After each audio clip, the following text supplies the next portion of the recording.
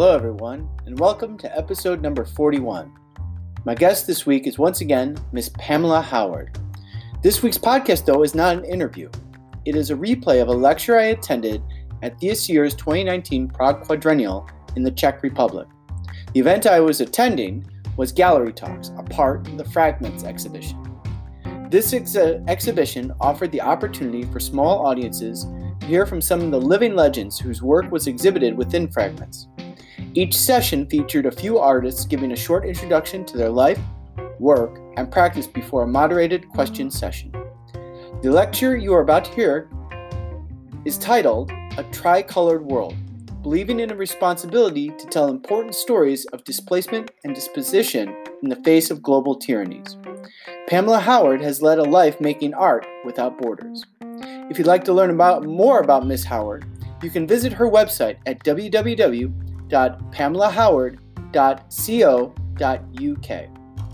That's www.pamelahoward.co.uk.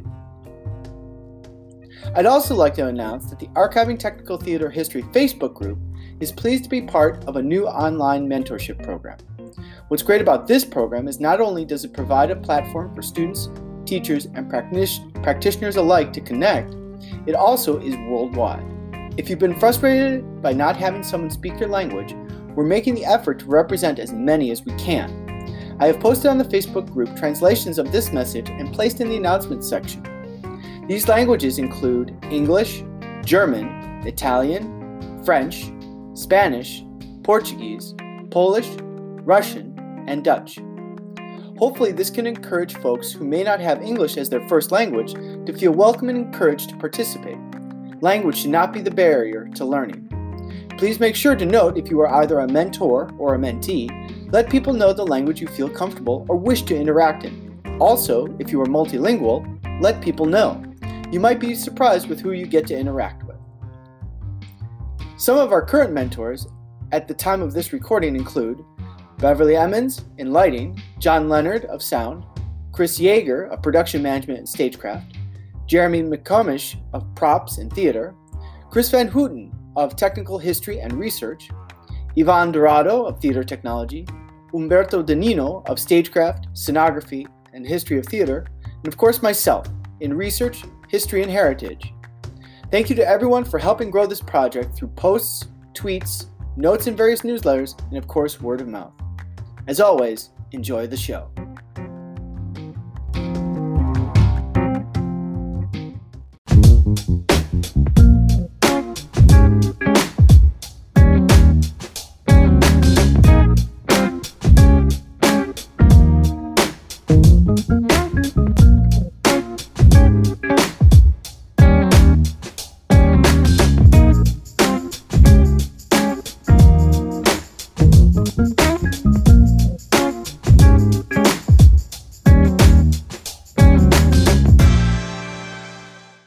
Professor Pamela Howard.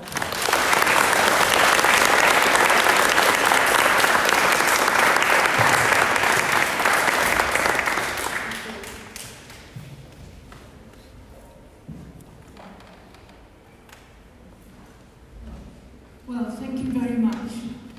And I just want to say how wonderful to see so many old friends here. I can't get over it. Past students, present people, present colleagues, present friends. It's wonderful to be able to share my thoughts and my work. I must say, with respect, when the British team came to interview me and they said, Pamela, we have unanimously elected you to be a living legend.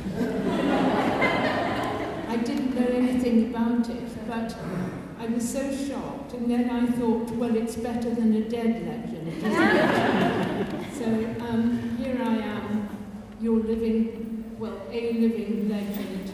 I don't really feel like that. And it's amazing to be here with, I've never spoken before Saints before. And it's a very weird experience, if I may say. Right, I'm going to tell you, I want to take the opportunity today to share some of my process with you in the hope that this will actually become a conversation. And in particular, I want to focus today on where life and art meet. Just to preface this, I would just say to you that I did start my career many, many, many years ago. I'm probably a living legend just because I'm 80 now, and I was born just at the start of the Second World War. Maybe that's it. But I have been a very good and obedient person in my life, and done all the things that I was supposed to do. And now, I just do what I want to do. I don't care if anyone likes me or not. I'm completely on a different level.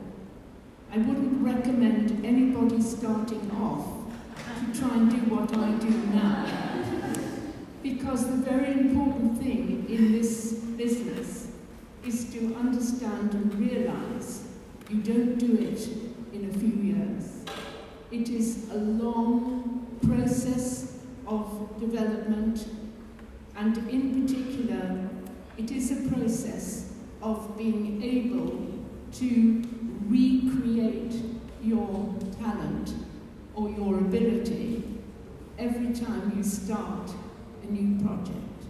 I think to myself, I have to be creation, la création in French. Creation is about being able to put everything away and to start again as if you were a newborn baby and come to it fresh and to make a journey of discovery, a journey of adventure. And you have to be prepared to go wrong as well as to go right. Of course, experience helps, but not always. And sometimes experience is a trap that you fall into. So I just think that's a very important thing to have in your head when we talk about this. At the same time, I have to think to myself, what is it that starts me off on a new project? And that's partly where I'm going to start today. And what for me is immensely important is not to illustrate music or a score or a text, but to try and find the story behind the text, the context, the world in which this gift that we're going to give to a spectator can happen. What is that story? And I would just like to say, it is not simply looking at Wikipedia, which usually is wrong. Okay. So I'm like an anthropologist. I'm going through the mountains of Seville, or Andalusia. If I'm doing Carmen, I go there. I walk through the hills. I want to see, what did Prosper Mérimée when he wrote the first novella of Carmen? And he met a man in the Andalusian mountains. And in the distance, Prosper Mérimée saw what he thought were white swans in the hills of Andalusia. If you know, it's not much green. And this man said to him, you know, they're not swans. They are the girls from the tobacco factory who come out and swim in the sea in the middle of the day. And watch out, because one of those girls is La Carmencita. And when I discovered that, it was a whole world of understanding the marginalized societies of life, that all drama is about love and death, and it's about how to show all these different people that represent the world in which the context takes place. So I'm not going to, I want to show you some of my work now, and I'm going to just tell you, we're going to start, and on your chairs you will find a leaflet about a new music theatre piece that I have been creating over 4 years. I've never spent so long for so little money, ever. Okay? So by that you can see the dedication that I have to this project. A lot of my work now, as creator, is to do with cultural identity. It's to do with outsiders, it's to do with displaced people, and it's to do with how we tell stories that are important to tell because history repeats itself. If we don't keep telling these stories, people forget.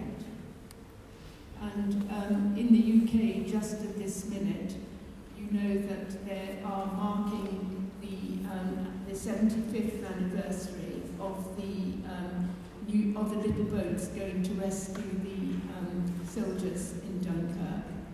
And there are people where I live who have never heard of it. But the boats all took off from where I live, and there are people who don't know that. Anyway, so now I just explained to you. So the piece is called Charlotte, a tri-coloured play with music. And I'm going to give you a little picture and then just show you some of my preparatory work. So Charlotte Salomon was a young girl in Berlin in a very privileged, rich household. Her father was a doctor in the Berlin hospital, medical doctor, and her grandfather was a much decorated, famous doctor from the First World War. This family was utterly and completely 100% Germanized, but they were Jewish. But Charlotte, had no idea about that. One day, when she was about 12, in her school, they had a photograph, a school photograph, and suddenly the teachers pulled 5 girls out and said, "You're no longer allowed to be in the school photograph." She didn't know why, but she knew that the world was changing around her. And she saw the parades of the National Socialist Party, and she envied the order that they had. She thought it was rather wonderful that they could all march in time. And she began to comprehend that the world was not, her world was not a good place to be in. I'm not going to tell you the whole story because you have to pay your airfares to come back to Prague to see it at the National Opera, which I hope you will. But if not, you will be able to see it as a film on I suppose it's on YouTube or something.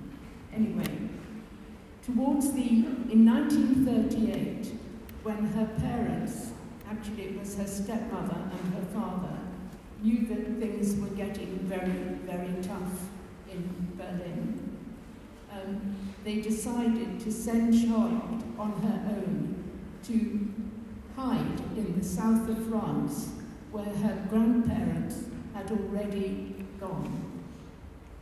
They did not know that at that time, the south of France was in a coalition between Benito Mussolini, the Vatican, General Pétain, and Hitler, and essentially they sent her to her death.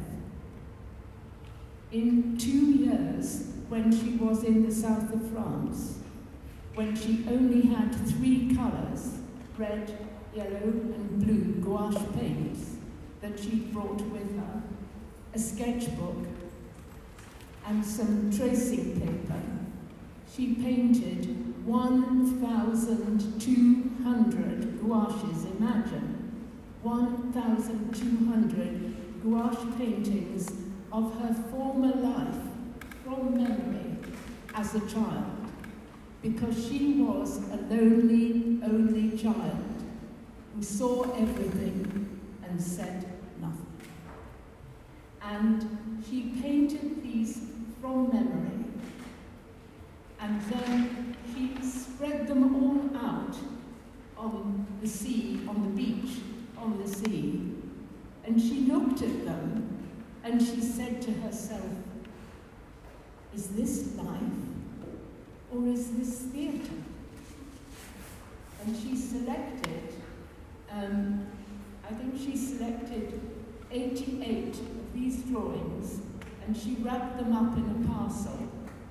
And she put on the outside of the parcel, which you can see the picture on these leaflets, take good care of this. It is my whole life. And she left it with the local doctor in Villefranche-sur-Mer, where she was. He never opened it. He did not know what was in it. When he died, just before he died, he gave it to an old concierge who was looking after the building where she had been hiding. And it wasn't until 1947 that her father and her stepmother motored down from Amsterdam, where they had been in hiding, looking for anything and everything that was to do with Charlotte, that this old concierge threw them the packet and said, oh, here you are, I don't know what this is all we've got. And they opened it, and they saw Charlotte's memory of her life. And they said, how did she know? So this is the background story. And 2017 was the 100th anniversary of the birth of Charlotte Salomon. The work is now owned in Amsterdam by the Charlotte Salomon Foundation. And I saw the exhibition of her work in London, I saw it in New York, I saw it at the Pompidou Centre, I told people this, and eventually I didn't know it was at the Art Gallery in Ontario. And by some extraordinary coincidence, an actor in Toronto got in touch with me, and I brought in a Czech composer, Aleš Brežina, I think he's here, and who I've worked with quite a lot, because I knew he was the right person to do it, and with me. And I just want to conclude this little bit by saying Aleš and I have worked together on many productions, well, not many, but on Martineau in particular, and other such things. And he says to me this, Pamela, he says, colour is sound, and sound is colour. And how we work together is that sometimes he will write a little bit of music and send it to me, like on YouTube, and I'll do a drawing. I'm going to show you in a minute. And sometimes I do a drawing and I send it to him. He writes a piece of music. And sometimes it works and sometimes it doesn't work. But it's a wonderful synchronicity of sound and colour. And into that comes the text. that the actor Alan Lashman in Toronto has created. So where's my clicker? Here. Okay. So I'm going to start by just showing you, this is a working process. Okay. This is not the National Museum of Art. Okay. Though it could be. Yeah. So thank you. Let's just go. Okay, stop. Okay. So this is a scene that we don't have anymore.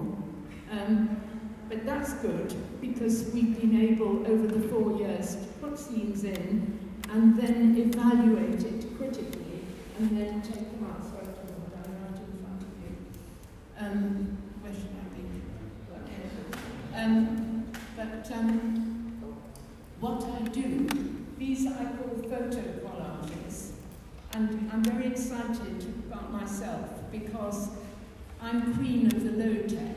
You will look at me. I nearly told this to Her Majesty when I met her, but I didn't. And I learned on my printer how to enlarge and reduce my drawings. Can you imagine? It didn't take me a long time, but I did.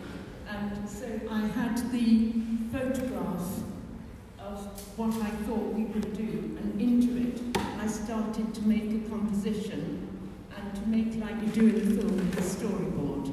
Can you just... Oh, I'm okay. Oh. Yeah. So this is a scene that we don't have, but let's just go through and you'll get a feel of this. Go to the next. Yeah. This is Christmas party where yeah. Let's go on. And okay, thank you. This is the one I want. And this is the funeral of her mother. Now Charlotte's mother, her grandmother, her aunt's sisters had all committed suicide, and there was a history of mental instability in the female line. But she didn't know this, and this scene, you can see on this scene the imagined way that my little chair, which is my fragment in there, is exactly this. Okay, Charlotte was not allowed to go to the funeral, and she was told her mother died of influenza. A lot of Charlotte's paintings have 2 or 3 happenings, all in the same piece of paper, and that's what I've tried to reproduce. Let's go. Thank you. Let's go. Okay, and this is a scene at the Berlin Opera when her mother has died and her father remarries the great real opera singer Paula Lindbergh. And Charlotte gave each of her characters an invented name. So in the story, she's called Paulinka Bimbam. Let's go. Just go. Okay. So this is a multi-scene. This is a cabaret scene, like a singspiel. And also I have a wonderful choreographer who has done the ballet of the sofa and the bed. And it's all moved by actors to music. And I have to say it's a great joy when I see that, because they don't fall over it. And in Canada, they always have to do things called spikes, which I've never known about. But apparently spiking is a national occupation in Canada. Well, you obviously know about it, but no actor can move unless they know where their spike is. I'll just have to learn about spiking. But anyway, there's a lot of spiking that goes on in this. Yeah. And so here you can see, at this side, Charlotte applies for admission to go to the art school. You can't see anything, but I can tell you this later. She applies for admission to go to the art school, and she says to the art teacher, Herr Schmidt, she says, "Would you accept a Jew?" And he says, really cared. Heil Hitler. And she's overjoyed, and she says, Heil Hitler! And she joins the art class. Let's go. And this is the art class where the model is the ultimate Tyrolean girl. And anybody who can see this production, we have the most fabulous girl who sings Barbara, the model. And he is he goes to Charlotte and he says, we'll have none of those degenerate lines here, because she can't draw. But she says to the art teacher, have you never heard of Kandinsky, Chagall? And he's so furious, he dismisses the class, because this was at the whole time of the movement, anti-movement of degenerate art in Germany, where Joseph Goebbels made an exhibition of degenerate art and opened it just to prove how wrong it was. Can you imagine? Yes, we can. Go on. Okay. And into this comes, now I want you to listen very carefully to this, because I'm going to tell you something very amazing in a minute. Watch this space. Into this comes a singing teacher whose real name in real life is Alfred Wolfson. Some of you may know of the Roy Hart Theatre in the USA. I don't know if you do. They're in France now. But anyway, Alfred Wolfson was what they call a sofa surfer. Do you have that name here? I don't know. He never had anywhere to live. He had been in the trenches in the First World War, and he had nearly died, and he had not died.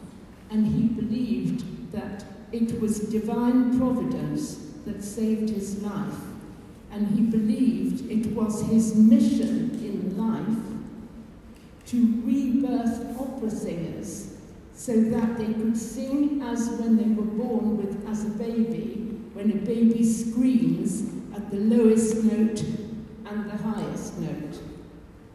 But really, that was so that he could get into music rooms in Berlin, in opera singers' houses, and then they would say to him, oh, why don't you stay, until, in fact, they got tired of him. And here he is at the first lesson when he goes to meet the opera singer, Pauline Kalimba. I'll stand back a bit. I'm worried about you now. Yeah, go on. And in this, you can see how the sofa and the chairs turn round, and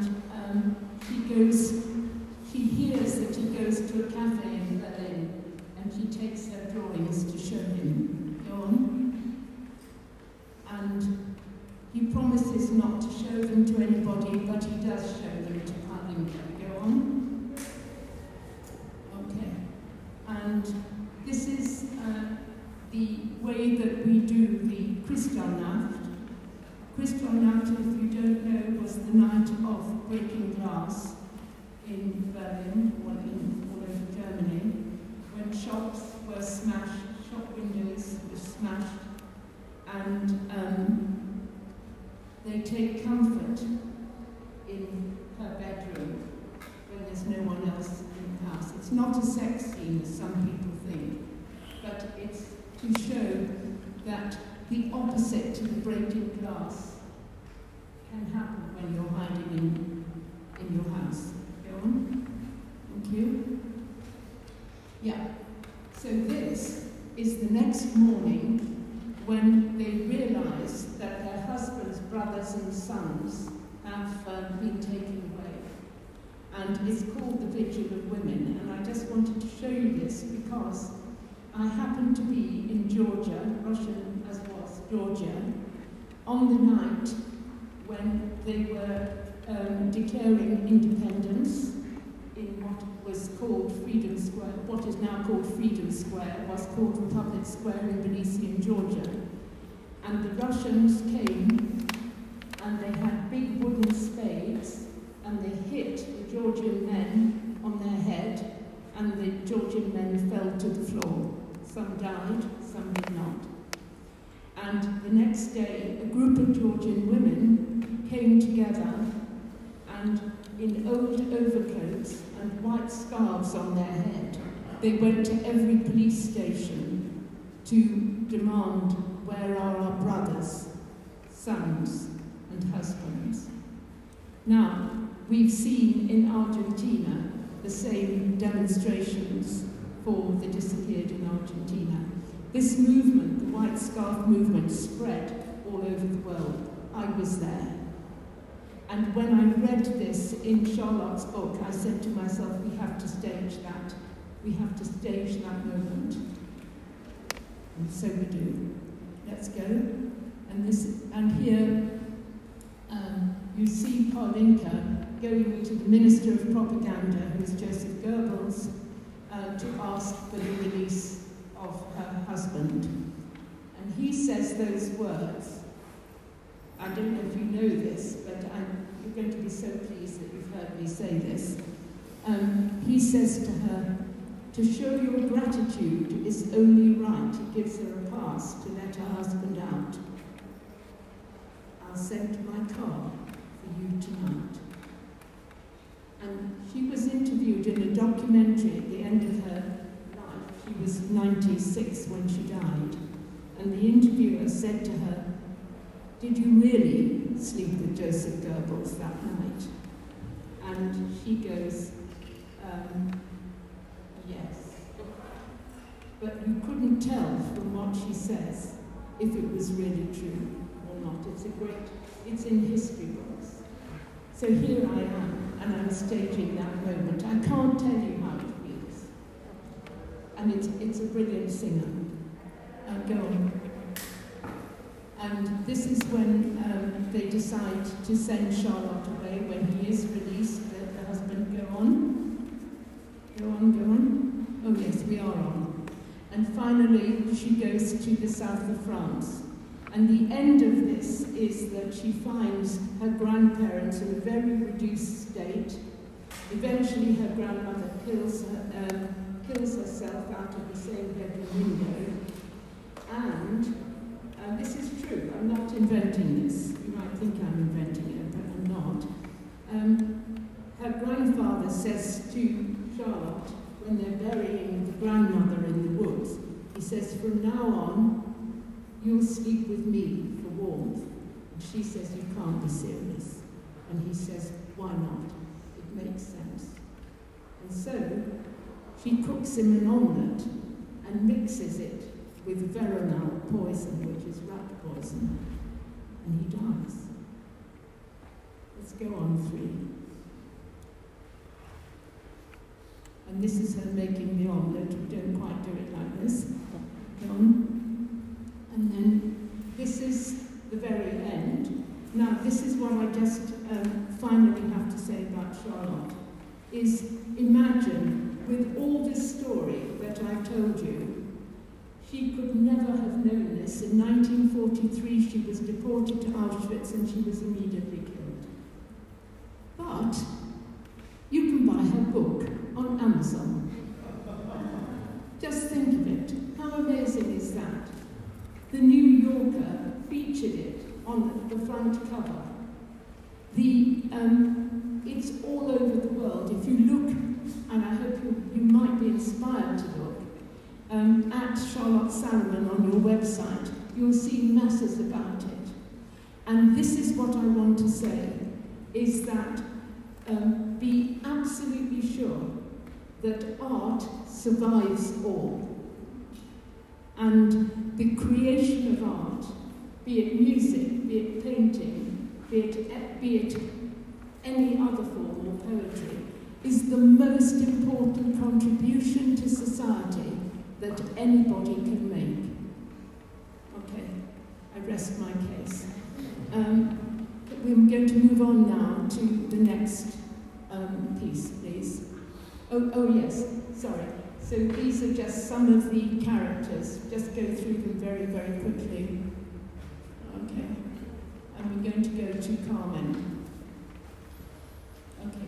Now please, will you ignore the vile black lines on this. This is nothing, 100% nothing to do with me.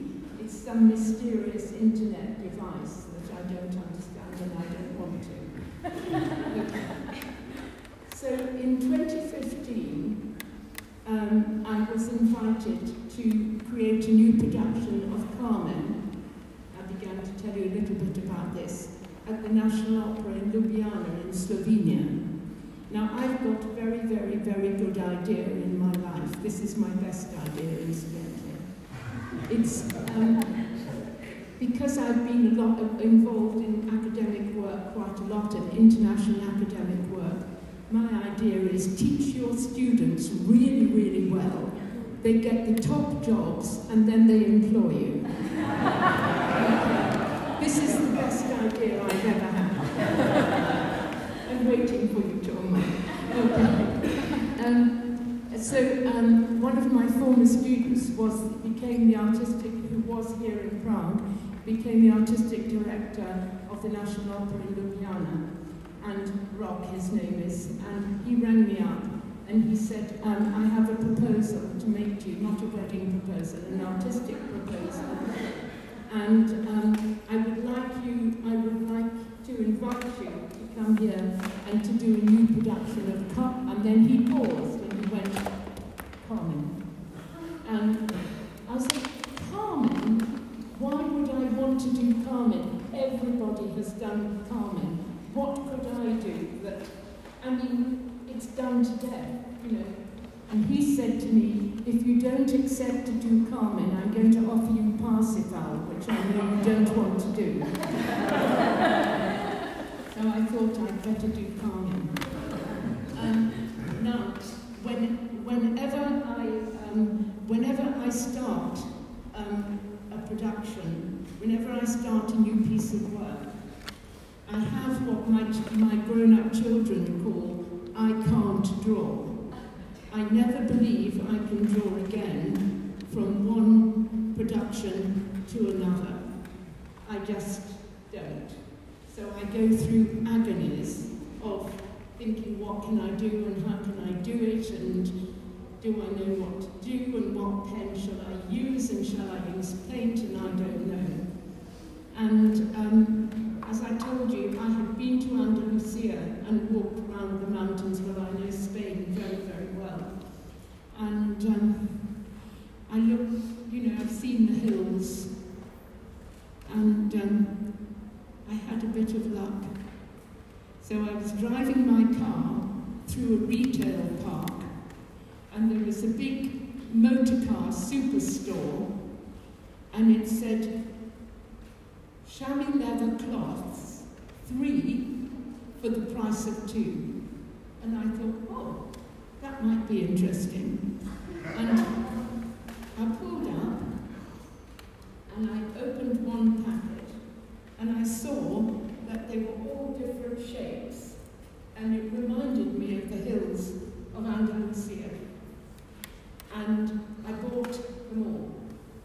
I mean, all of them. Okay, and there was about 12 in a packet. And I washed them and I laid them all out in my garden. And they're all different shapes. Now, one of the things I love to do when I work in a space is to see how much the space can give me before I start to think what to put in it. Also, it's free. And so it is with the surface that I make a mark on.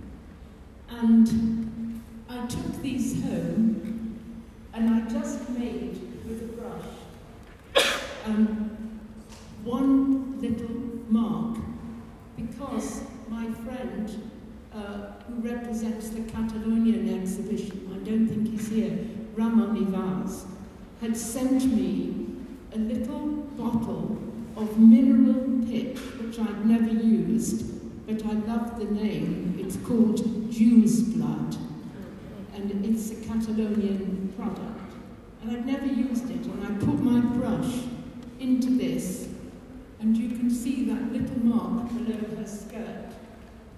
And I fell in love with it, because I can't do anything until I fall in love with the surface and the mark that I'm going to make. And the minute I did it, I could draw. So let's go through them now, and you'll just see the different risks. So when you look at these characters, don't just think of them as costume designs, but think of them as acting notes. This is On the Hillside, which we created on stage. And it's a response to the space. Let's go. Just keep going. Oh, can you get back? Where's the long one with the children? Oh, okay. Okay. Well, never mind. Could you buy my book, please? Because you'll be able to see them all. This is what I can't cope with PowerPoint, really, because I usually have the actual thing. But just let me say that when you look at either in drawing theatre or at in the main what is scenography number 3, you'll see that there is a very long, thin piece of leather. And Carmen begins with Les Gamins, the children in the street who are following the soldiers. And my 9-year-old at the time, granddaughter, was having a birthday party, and she asked all her friends to come dressed up in clothes like they do. And I looked at these kids and I just drew them. And what you see on the stage is actually my granddaughter's birthday party, because they dressed themselves up. They didn't know. They were like soldiers and mummies and daddies and little girls. It was brilliant. So I'm sorry that you can't see that here, but I think you get the idea of that. Can we go on a little bit? Okay, and this is the final scene, which of course has the fiesta and the dancers in. So I worked with a wonderful choreographer who happens to be the wife of Ramon Ivars. So we knew each other very, very well. And she came from Barcelona to Ljubljana to make the choreography. Go on. Go on. Okay. So we're coming to the last piece. You know, I have a huge amount of work, so it's quite hard to select. But people often ask me, what is the most interesting piece that you've ever done? But it's always the next piece that I'm working on. So there's a very big festival going on throughout the UK, England, Scotland, Ireland and Wales. That's always assuming there still is England there, because there might not be. And it's called Insiders, Outsiders. And it's created by a famous art curator who by chance was the curator who made the exhibition of Sherlock Salomon in 2006 at the Royal Academy in London, can you imagine? Anyway, this woman, whose name is Monica, came to me and she said, Pamela, have you any ideas of anything you would like to contribute to this festival? It's not a good idea to ask me that, because I've always got 12 ideas. And there used to be, in the centre of London, in an area called Hampstead, if anyone knows Hampstead, an old cafe. And that cafe was called the Cosmopolitan Cafe. And it was a much-loved cafe. And it was the centre for emigres that came largely from Vienna, psychoanalysts who had no clients, Sigmund Freud, and one of those people was the real-life character in Charlotte's story. I didn't know this. Alfred Wolfson, the singing teacher. How can that be? I mean, how can it be that all this comes round in a full circle? I don't understand life at all. Anyway, I have thought for years, I used to pass this cafe, and I used to look in the window and see all these old people at 8 o'clock in the morning, and they were all dressed up, and some of them were playing cards. And one day, I went in. I was very, very frightened, and I sat in a corner, and I took out my sketchbook, because I always have a sketchbook with me, and I always have a pen with me, which is much better if you want to draw somebody than putting a camera in front of someone's face and saying, do you mind if I just take a photo? You know, which is horrible. I mean, it's invasive and you can't do that. I saw a wonderful man on the tram this morning that I shall use in a production. So I went in and I sat in a corner of this cafe, and I became aware of an old man who was watching me. And he said to me, are you drawing me? And I said, no, I'm drawing those old ladies in hats who are playing cards over there. And he began to tell me who all the characters in the cafe were. And for many, many years, I thought to myself, you know, this is like a singspiel. I could do the ballad of the Cosmo Cafe, but I never knew how I could, until somebody asked me. And then there's a drama school very near this, Central School of Speech and Drama. I thought maybe we could collaborate with them. And lo and behold, they own an old church hall very near where their school is. And they invited me to recreate the cafe in the school, in the church hall. And so it is, but, oh, is it gone? Am I drawing? Okay. I got tired, absolutely tired, of telling people about how to do what I'm going to do. People say, Pamela, what are you doing now? And I say, the ballad of the Cosmo Cafe. And they go, oh, for God's sake, you know, please. Now, think of this, though.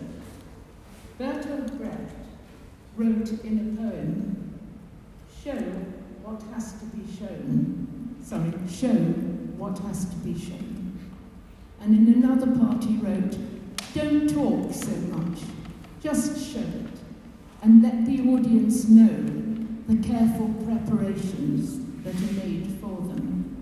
And so I thought, oh, I'll just do a drawing. A man who I do not know, who is head of a big pharmaceutical company in the UK, saw the drawing, remembered he had been in the Cosmo Cafe, and immediately donated £10,000 to the project. Imagine, I didn't even ask for it. So, in other words, what I'm saying is, don't talk too much about your project. Show what has to be shown. If you can draw it, if you can find a way of communicating, you never know, somebody will fall in love with it. And that taught me a very big lesson, because the fact that somebody gave £10,000 has made other people give. And all the performers in this that I have, who are leading British performers, over 80, every single one, who agreed to do it for nothing, are now going to get paid. Isn't that brilliant? And that's all because of that drawing. So this is where I learnt a very, very big lesson. Pamela, shut up, stop explaining. Draw it, somebody will fall in love with it. Okay, so So this is happening now in November in London. There are 4 performances, but it is going to be filmed, and there's just a lot of talk about it. And so I conclude this now by saying that we have had quite an extensive research group telling us stories, but I'm not remotely interested in making a documentary, not at all. So this is a memory, and who knows whether memory is truth or not. And when we come back to Charlotte's story, she created all these gouache paintings from memory. Who knows if it was true? Does it matter? Not really. Thank you.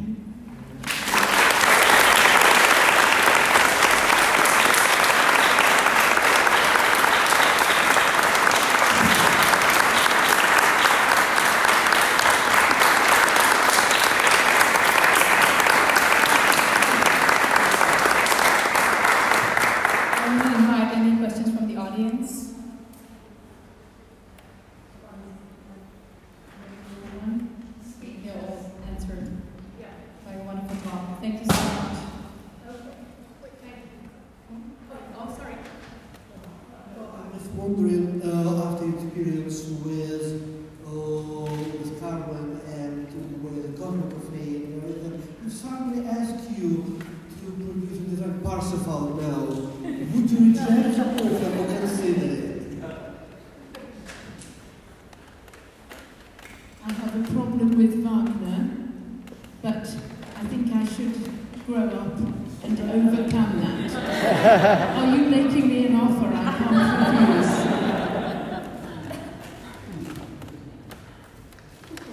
Anyone else? No? I've said everything that could be said. Okay.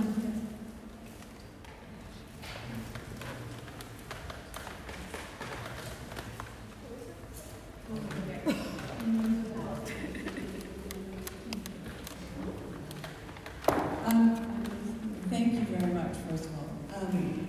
You talked a little bit about how you found the space in the church, but how do you normally find the space for your productions to take place? Well, this is a really important question. Who has asked that question? Jackie, I brought it from the United States. Okay. So there's a lot of talk about working in alternative spaces and site-specific spaces. And I have been in my life a person who has always looked for what is called unloved and forgotten spaces. So in Belgrade, for example, I've made a lot of work in derelict cinemas and places that no one else wants to go to. But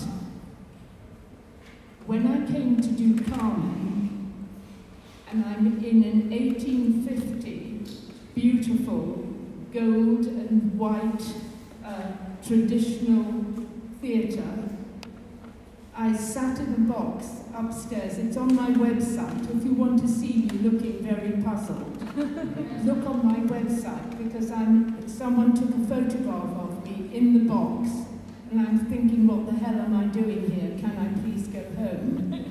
Okay. But I looked down into this 1850 auditorium, and I suddenly thought, you know what? All site is specific to the needs of the work that you're doing.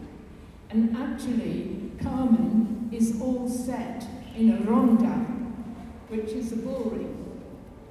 And I suddenly thought, oh, it's not about the site, it's about what you do in it. And I learned, even though I didn't want to do Carmen, and I thought, what the hell am I doing in this theatre? I learned more doing that than I have done in almost anything ever. So all I say is don't get hung up on thinking, oh, I must do a site-specific work, because actually it's all about how you analyze the geometry of the space. So how you work from the very base of the floor to the very top of the ceiling, or how you look at the geometry going from the back of the place where people come in. And I think that I've just advanced in my thinking about it. So I don't have to be in the back ends of Belgrade making some work that nobody can see, you know. But it is absolutely, it's almost about mathematics and geometry. Does that answer a little bit? Question. There is a chapter on this called Space and What is Scenography. Do you get that? Yeah. Anything else that I can answer? That was a really important question. Thank you for that. Yeah. Well, it's so hot, isn't it? We're all dying of heat. So I think, I don't know what to say to you all, but have a good afternoon in the cool, I think. Thank you so much for listening. Thank you for listening.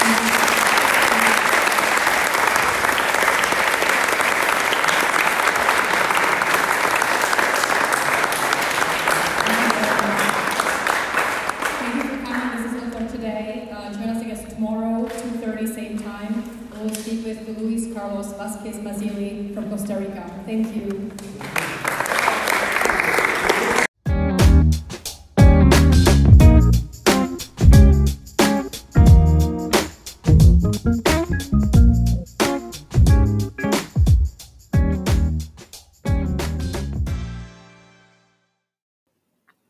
Hey everyone, thank you for joining us on this latest episode of the podcast.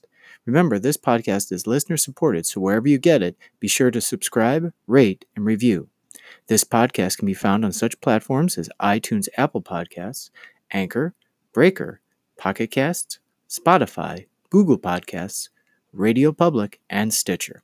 If you have questions, comments, or suggestions, we can be reached at archiveTT24@yahoo.com. Again, that's ARCHIVETT24@yahoo.com. You can also find us on Facebook at Archiving Technical Theater History. We appreciate you listening. Talk to you soon.